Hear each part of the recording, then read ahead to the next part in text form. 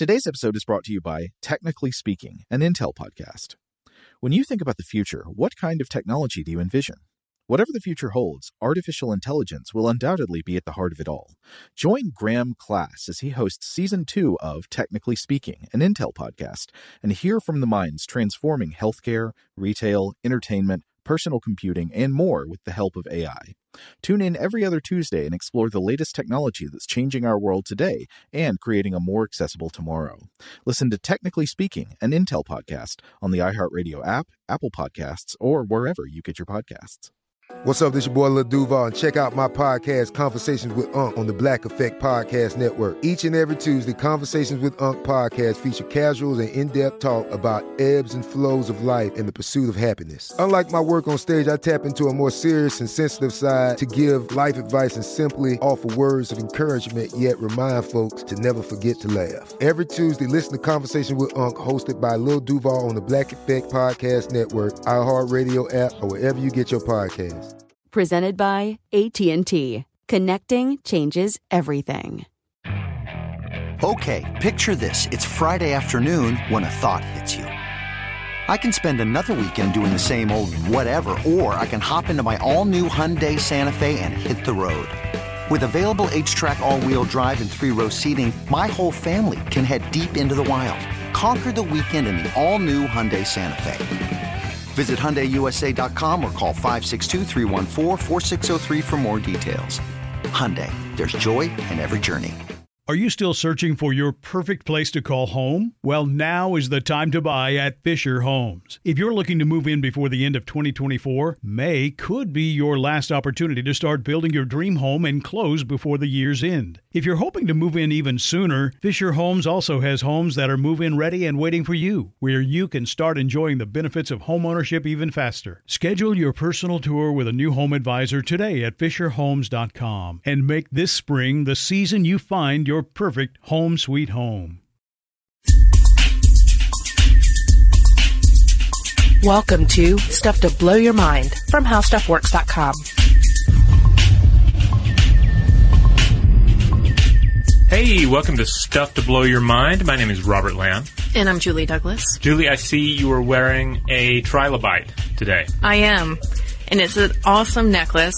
It's actually made by Lucy Lamb. Yep, that's my sister. Yeah, I was going to say, your sister, Lucye Lamb. Mm-hmm. And it is so cool. It's a trilobite that she actually created by looking at diagrams and pictures. She doesn't actually have the fossil itself. But she did this out of clay polymer. And it is so awesome. If you guys want to check it out, go to her Etsy shop. But it is officially the mascot of today's podcast. Yes, the trilobite is, of course, a denizen of the Ordovician period. This is an ancient period of Earth that I barely remember from science class. Mm-hmm. Generally, it would get one illustration, and it's kind of this world of weird, squiddy creatures and strange-looking, brutal-looking fish, and, of course, the trilobite. And the trilobite always had sort of center stage in these. So yeah, my sister sent you this necklace, and yeah, she's on Etsy, Lucy Lamb Designs. So it's kind of the mascot for today's episode. And I do understand that your daughter named the trilobite as well. She does, yeah. Or she did, and she plays with it a lot. She calls it Gong. Gong, and it has many adventures. But that's how much it arrests the imagination. I think that even a 3-year-old is like, whoa, and it does kind of put you in the mindset of, okay, if this creature was hanging out during this era, what was this era like? And as you say, it's kind of one of those periods that gets passed over.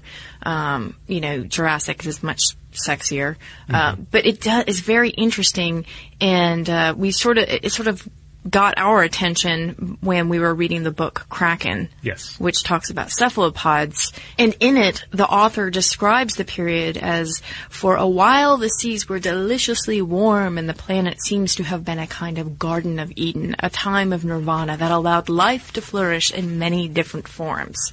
And this became a very important intersection of how life developed, even though, again, this is not what the sexiest period. Right. The seas were teeming with creatures.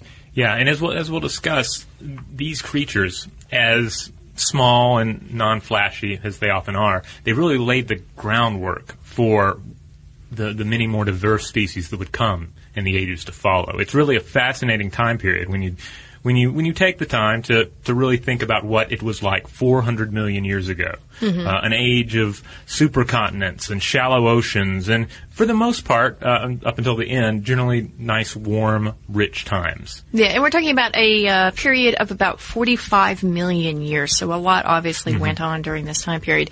But let's just do a quick overview of the geologic timescale. Because this, in case anybody's wondering, like, okay, I know Jurassic, I know about Ordovician. What I wanted to talk about is that geologists have been working on this since the 1800s, this idea that we can organize Earth time, or deep time as they call it, the Earth's history. And it starts with something called boundary events. And a good example of this is the boundary between the Permian and the Triassic. Well, now, first of all, how old is the Earth? Because a guy at a parade the other day told me it was 2,000 years old. Oh, okay. That doesn't sound right, so I thought I'd check it.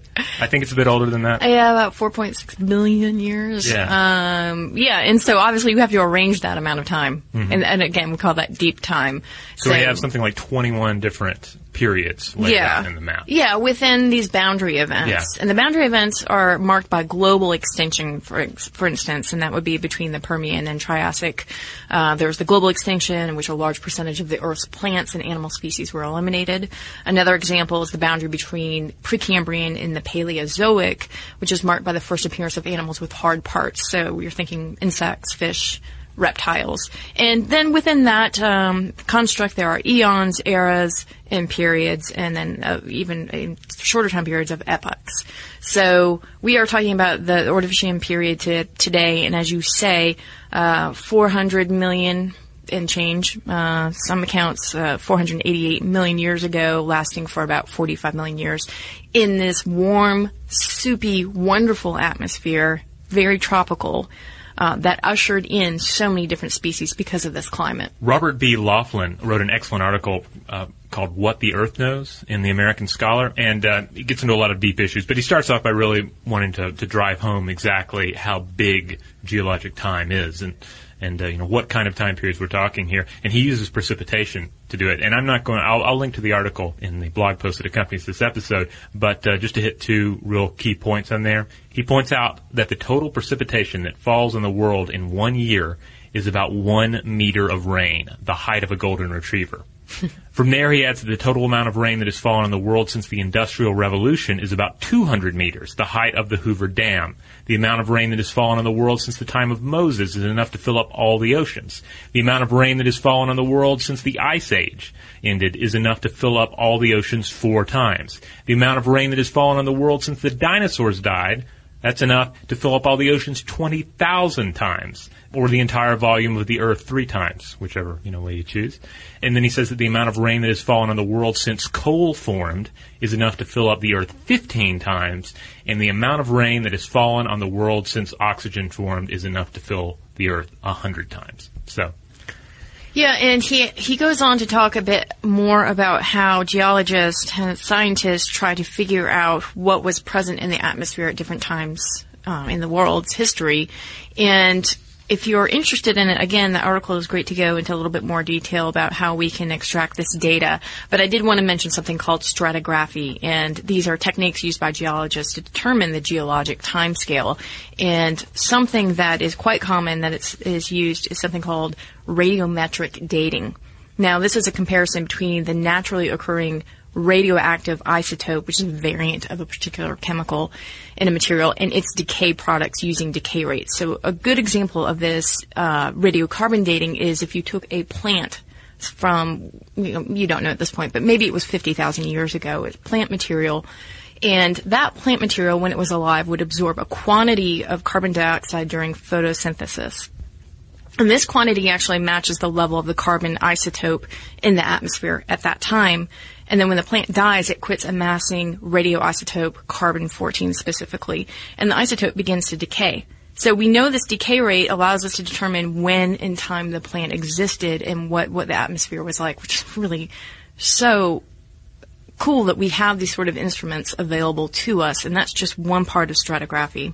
Yeah, though indeed stratigraphy basically boils down to layers. Yeah. It comes down to diving down through the layers of sediment that have built up over the ages and seeing what was going on at different levels in the past. Kind of like a really dirty room. Say like a 6-year-old kid's room. It's just got toys layered everywhere, comic books, bits of food and mucus and all the things that come out of a 6-year-old. And if you were to go in and start peeling it back and seeing what happened at what point during the last 48 hours that all this accumulated. Yeah, it's funny to think of it that way because I think oftentimes when we think about the Earth, we think of it as a static thing. Yeah. But you don't realize that they are these layers of sediment that we continue to add, sort of like dust falling on a surface.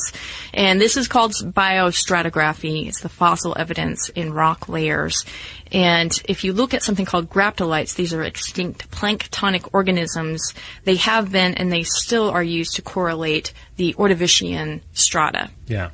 I mean, certainly for me, the big thing that always drives home geology is anytime I'm in a mountainous area and you see that fossil remnant of some ancient sea-dwelling creature, and it lets you know that what is now a mountaintop or the side of a mountain was once the bottom of a sea. That alone always just really drives it home for me. Yeah, there's a lot of common sense in that, and just looking at it with the naked eye. Yeah, vast periods of time, but periods of vast change when you look at it all together. Okay, so back into the time machine. We are now in the Ordovician period, and as we have noted before, it is warm climate. Most of the Earth is covered in water, and we've got deep water, we've got shallow water, and all sorts of little organisms growing in that.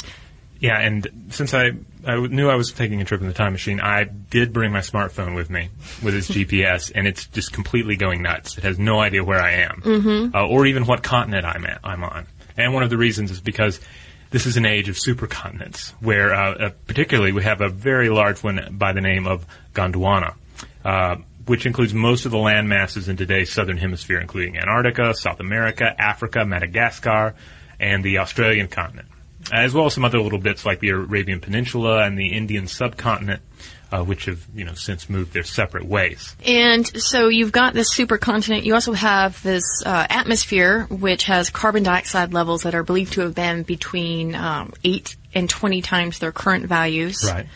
And we have the land, which is pretty barren. Yeah, and a lot of it is underwater, or at least a little bit underwater. Shallow seas in a lot of places. Yeah, so if you were standing there in the Earth at this time, just imagine looking around you.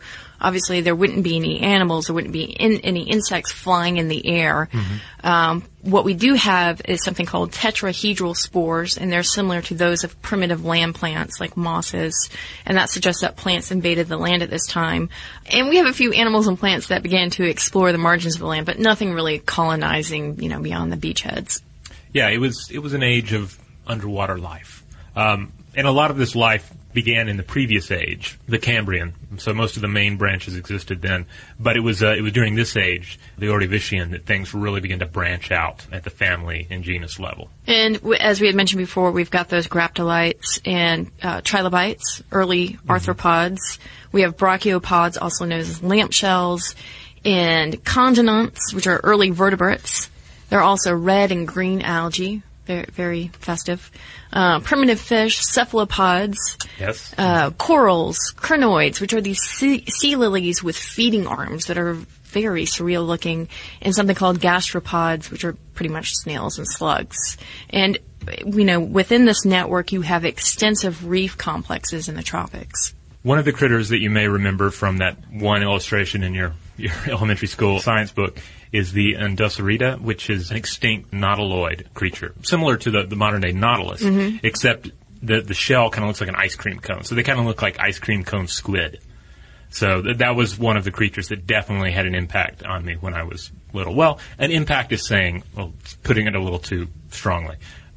I noticed it, at least, when I was a kid, because it's like, hey, look at that squid. It's like a ice cream cone. I think that's one of the things that captured my imagination is the fact that there are so many creatures during this period that have since gone extinct, and we'll talk a little bit about that later. But it kind of boggles the mind to think of the different sorts of configurations and designs of these creatures. Yeah, though in many of these, like you said, these are the roots of all modern day life. But yeah, just so many of these things are extinct now. You have a few survivors of sorts. You have the horseshoe crab, of course, which has really been a successful design that hasn't needed any update in the ages. For the most part, your modern nautilus is a callback to the cephalopods of that ancient day, as we discussed in our Kraken episode. The trilobite itself is pretty amazing when you think about how many different forms of trilobite there were in those days. There's somewhere in the neighborhood of 20,000 species of trilobite, and we're finding new species of them every day. The smallest known trilobite species is under a millimeter long, while the largest ones include species from 30 to 70 centimeters in length, roughly a foot or two in length, if you want to translate that. So that's pretty amazing, too, because I used to think a trilobite was just, there's the trilobite, that was just one little critter that we just happen to have a lot of fossils of today. But it's just a catch-all for a number of species. Yeah, it was the reason for that is because you say 20,000 different species. Yeah. And then, of course, you can see why it's so successful, because sort of winnowing its way through the ages and trying to figure out what was working and what was not working. So successful, and that's the other thing, so successful in a time. This was a time when trilobites could just pretty much own the sea, and that their ownership of it really didn't last too terribly long. I mean, longer than, I guess, human ownership of anything has lasted, but certainly they're not around today. Well, and I'm thinking that a jaw bone might have something to do with this, and we're going to take a break, but when we get back, we are going to talk about how we owe our jaws to the Ordovician period. Shout out to Astepro for sponsoring this episode and providing us with free samples. Rob, as the local host with allergies here, they sent you some of their nasal spray to treat your allergies. What was your experience like? Yeah, that's right. I always wrestle with the pollen a bit when it rolls in during the spring, so they sent me the little nasal spray. I tried out the product, and yeah, it sure did help me get on top of my symptoms for the day. And it's so fast-acting, it was already kicking in before I left the house. Astepro is a first-of-its-kind nasal allergy spray. It's the fastest 24-hour over-the-counter allergy spray. It starts working in 30 minutes, while other allergy sprays take hours. Astepro is the first and only 24-hour steroid-free allergy spray. Astepro delivers full prescription-strength indoor and outdoor allergy relief from nasal congestion, runny and itchy nose, and sneezing. Get fast-acting nasal allergy symptom relief with Astepro. Go to asteproallergy.com for a discount so you can get Astepro and go today. ASTEPRO allergy.com. Astepro and go. Use as directed for relief of nasal congestion, runny nose, sneezing, and itchy nose due to allergies. Today's episode is brought to you by Technically Speaking, an Intel podcast. When you think about the future, what kind of technology do you envision? Whatever the future holds, artificial intelligence will undoubtedly be at the heart of it all. Join Graham Class as he hosts Season 2 of Technically Speaking, an Intel podcast from Ruby Studio in partnership with Intel. Explore the future of technology that's rapidly evolving our world today with the help of AI. There's still so much work and research needed to fully understand the power and potential of AI, and Intel is at the forefront of implementing AI in revolutionary technology that's changing the world we live in for the better. In each episode, Graham interviews the minds transforming medicine and healthcare, retail, entertainment, personal computing, and more while pioneering new uses for AI in these spaces. Tune in every other Tuesday and explore the latest technology that's changing our world today and creating a more accessible tomorrow. Listen to Technically Speaking, an Intel podcast on the iHeartRadio app, Apple Podcasts, or wherever you get your podcasts. Xfinity has free premium networks for everyone this month, no matter what kind of entertainment you love. Addicted to true crime? Catch killer cases and more spine-tingling shows on A&E Crime Central. Crave adventure? Explore Asian action movies on Hi-Ya. Searching for something extreme? Check out skating, snowboarding, and more on Fuel TV Plus, the global home of action sports. And find crowd-pleasing bops on iHeartRadio's Hit Nation playlist. There's new free shows and movies to love every week. Say free this week in your Xfinity voice remote. Are you still searching for your perfect place to call home? Well, now is the time to buy at Fisher Homes. If you're looking to move in before the end of 2024, May could be your last opportunity to start building your dream home and close before the year's end. If you're hoping to move in even sooner, Fisher Homes also has homes that are move-in ready and waiting for you, where you can start enjoying the benefits of homeownership even faster. Schedule your personal tour with a new home advisor today at FisherHomes.com and make this spring the season you find your perfect home sweet home.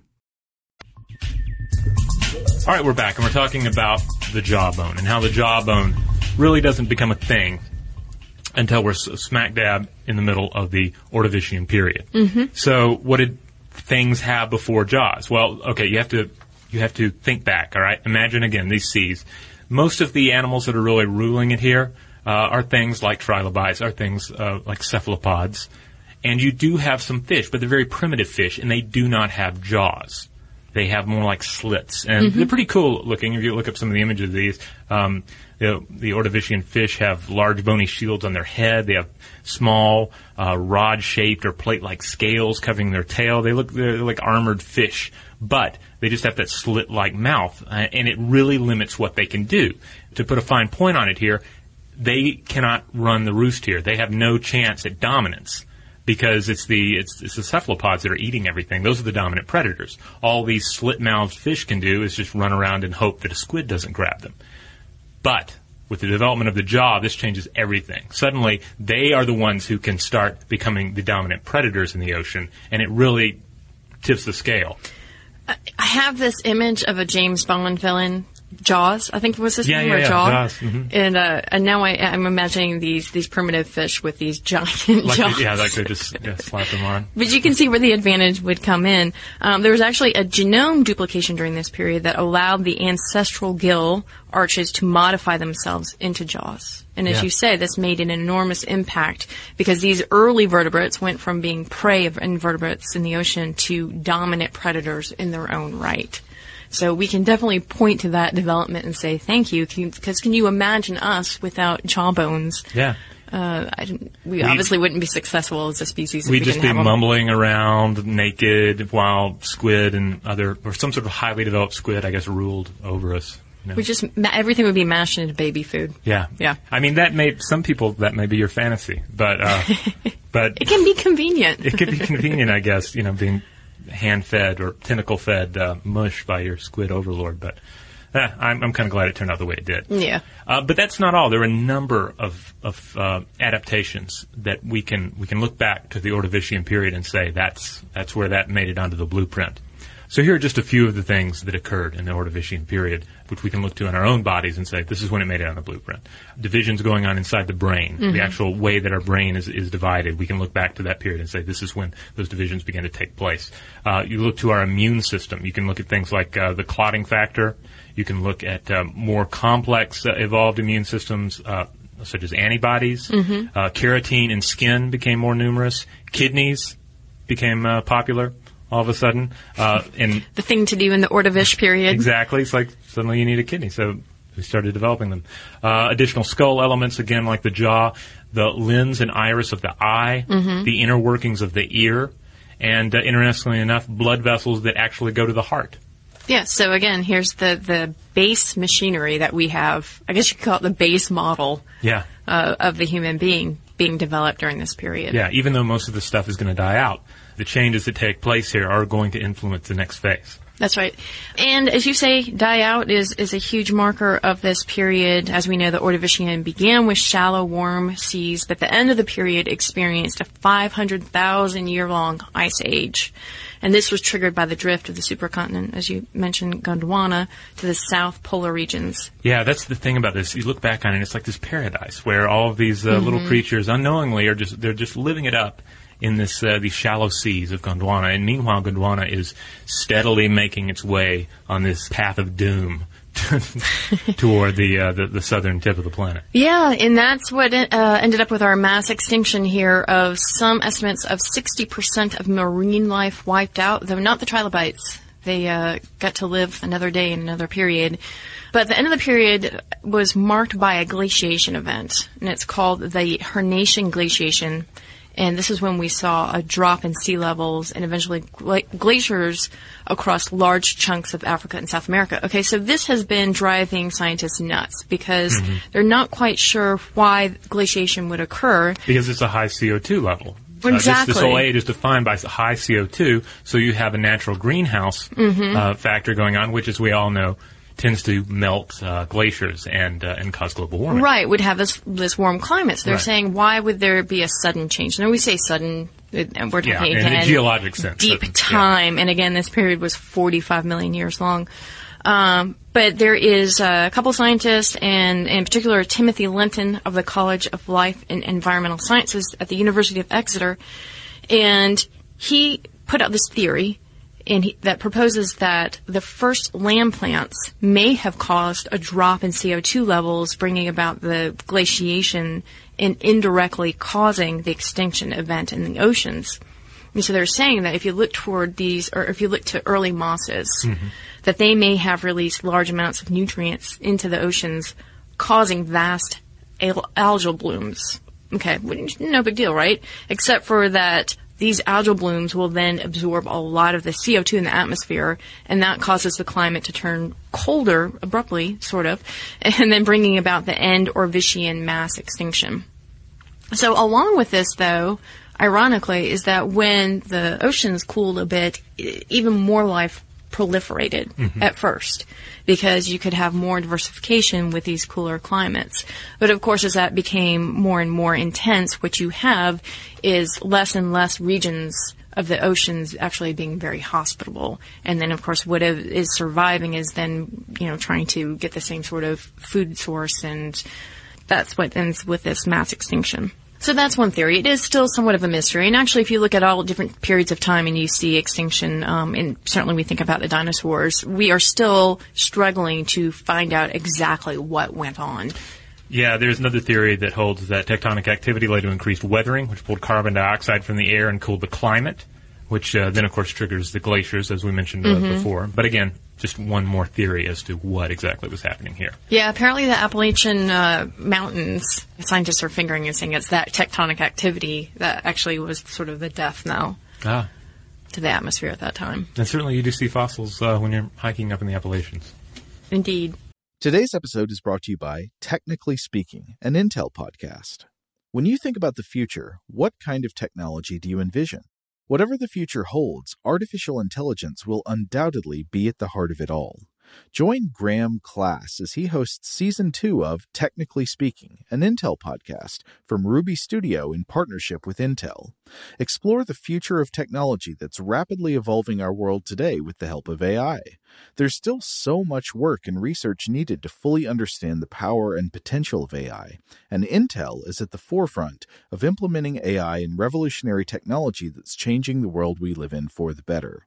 In each episode, Graham interviews the minds transforming medicine and healthcare, retail, entertainment, personal computing, and more while pioneering new uses for AI in these spaces. Tune in every other Tuesday and explore the latest technology that's changing our world today and creating a more accessible tomorrow. Listen to Technically Speaking, an Intel podcast on the iHeartRadio app, Apple Podcasts, or wherever you get your podcasts. Xfinity has free premium networks for everyone this month, no matter what kind of entertainment you love. Addicted to true crime? Catch killer cases and more spine-tingling shows on A&E Crime Central. Crave adventure? Explore Asian action movies on Hi-Ya. Searching for something extreme? Check out skating, snowboarding, and more on Fuel TV Plus, the global home of action sports. And find crowd-pleasing bops on iHeartRadio's Hit Nation playlist. There's new free shows and movies to love every week. Say free this week in your Xfinity voice remote.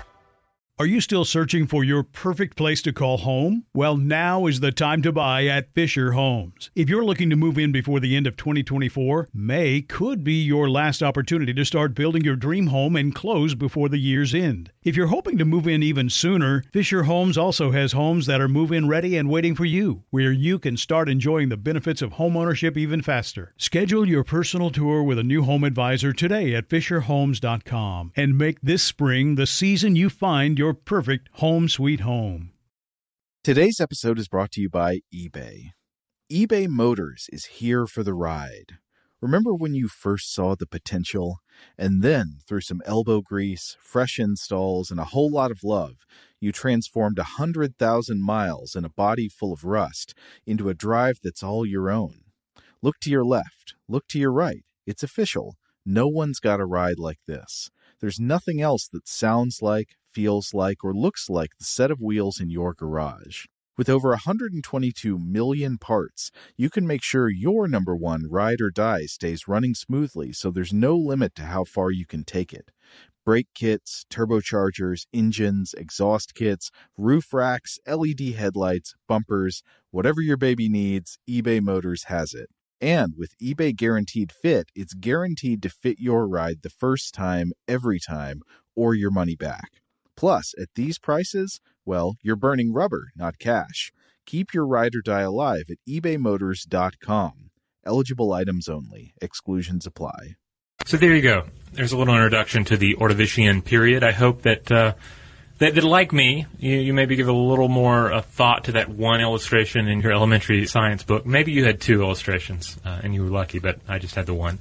And realize that it's more than just one page, one insignificant page out of Earth's history, but a very important chapter. And certainly, if you want to try to imagine alien worlds, you can't do any better than looking back in time at the different phases of life on this planet. This was really an alien world, and certainly the kind of thing we can conceivably find out there in the universe somewhere. Can you imagine landing on an Ordovician world somewhere and experiencing this? Accidentally stepping and wading through all of it? I would just to be able to scuba dive in those oceans would be an amazing thing to see. So thank you guys for time traveling with us, and thank you, Gong, the trilobite, for accompanying us. Yeah, another thing about the trilobite, by the way, just that I was reading about, is that it is a fossil that you can hold in your hand. And I think that's one reason that the trilobite resonates with us so. Because, things like a Tyrannosaurus Rex, it's a bunch of bones. You have to spend all this time assembling it, looking at it, standing back. But the trilobite, you can hold this little piece of history, this fossil, in your hand. And there's something kind of magical about that. Well, and I'm looking at my necklace right now, and just even looking at it, it reminds me, it's so sculptural looking, and it reminds me of some of the Geiger stuff in terms of like the exoskeleton. And I don't mean it in Geiger in the more horrific way, but the more sculptural and really beautiful parts of nature. There's a kind of biomechanical aspect to it for sure. Yeah. So yeah, thanks Lucy for sending that in. Again, Lucy Lamb Designs. She has a few of those on the site as well, I think, some that are made out of black polymer clay. So, yeah, they're very cool. Yeah, yours is a limited edition though. It's white. I know. And no one can have it. Sorry. All right, well, let's call over the robot and see if he has any mail for us to read. All right, we received a couple of bits of email regarding our map episodes. We have 3 of them. As we're recording this, 2 of them have published, really. We heard from a listener by the name of Martinez. Martinez writes in and says, "Hi, Julie and Robert. It's Cam again from the Philippines, and I was just listening to your episode on maps. Like Julie, I adore maps. Not only because they're useful, but because I find them very aesthetically pleasing. To be fair, I don't think all maps are beautiful, but there's a lot that are quite beautiful, especially the really old ones. The ones with "Here be dragons" on the edges, for instance, or the ones from the Age of Sail. They're not all accurate, especially compared to contemporary maps, but I think they're a great visual reminder of a time when the world seemed so much larger and so much more mysterious than it is now. I also completely agree that maps alter the way we perceive the world. It reminds me of a time during my undergrad when my world literature professor showed a traditional version of the world map, pointing out that Europe was in the rough center, whereas the Philippines was somewhere on the edges, almost like an afterthought. The next map he showed was altered, and it placed the Philippines and the rest of Southeast Asia in the center and placing Europe and the United States on the edges. That image was revelatory, showing that the iconic world map isn't as iconic as we thought, but merely one possible way of viewing the world. One made iconic because no one has ever really thought to question it. If one were to put the Philippines and Southeast Asia in the center, my professor asked, would we be as dismissive of our own country and its culture? Likely not.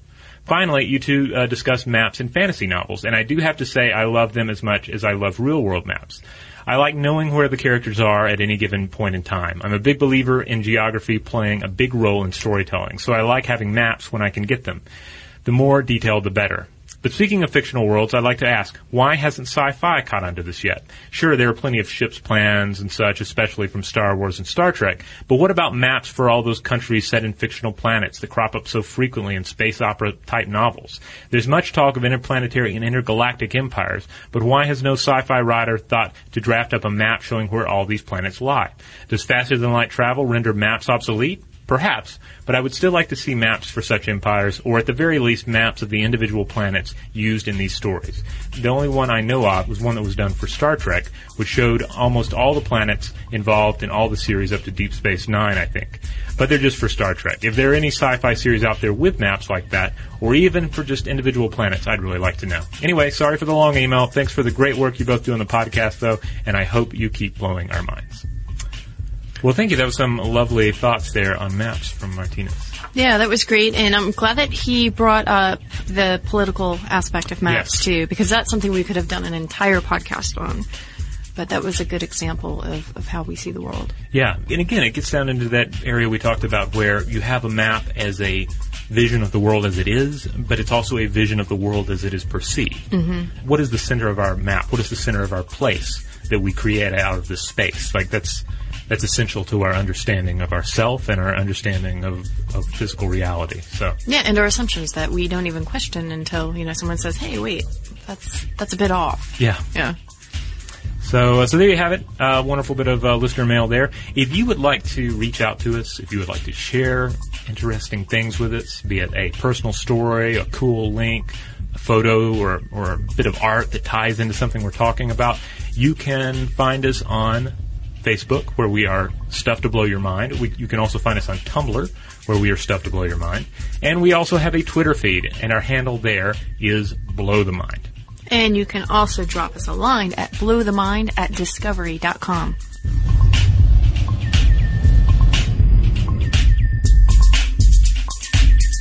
For more on this and thousands of other topics, visit howstuffworks.com. Today's episode is brought to you by Visible. The future of wireless is here, and it's transparent. Switch to Visible, the wireless company that makes wireless visible. Get a one-line plan with unlimited 5G data powered by Verizon, just $25 a month, every month, taxes and fees included. No hidden fees, no surprises, no, really.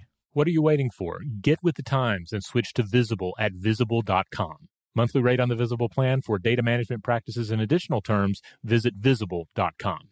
This is Malcolm Gladwell from Revisionist History. eBay Motors is here for the ride. With some elbow grease, fresh installs, and a whole lot of love, you transformed 100,000 miles and a body full of rust into a drive that's all your own. Brake kits, LED headlights, whatever you need, eBay Motors has it. And with eBay Guaranteed Fit, it's guaranteed to fit your ride the first time, every time, or your money back. Plus, at these prices, you're burning rubber, not cash. Keep your ride or die alive at ebaymotors.com. Eligible items only. Exclusions apply. Are you still searching for your perfect place to call home? Well, now is the time to buy at Fisher Homes. If you're looking to move in before the end of 2024, May could be your last opportunity to start building your dream home and close before the year's end. If you're hoping to move in even sooner, Fisher Homes also has homes that are move-in ready and waiting for you, where you can start enjoying the benefits of homeownership even faster. Schedule your personal tour with a new home advisor today at FisherHomes.com and make this spring the season you find your perfect home sweet home. Xfinity has free premium networks for everyone this month, no matter what kind of entertainment you love. Addicted to true crime? Catch killer cases and more spine-tingling shows on A&E Crime Central. Crave adventure? Explore Asian action movies on Hi-YAH. Searching for something extreme? Check out skating, snowboarding, and more on Fuel TV Plus, the global home of action sports. And find crowd-pleasing bops on iHeartRadio's Hit Nation playlist. There's new free shows and movies to love every week. Say free this week in your Xfinity voice remote.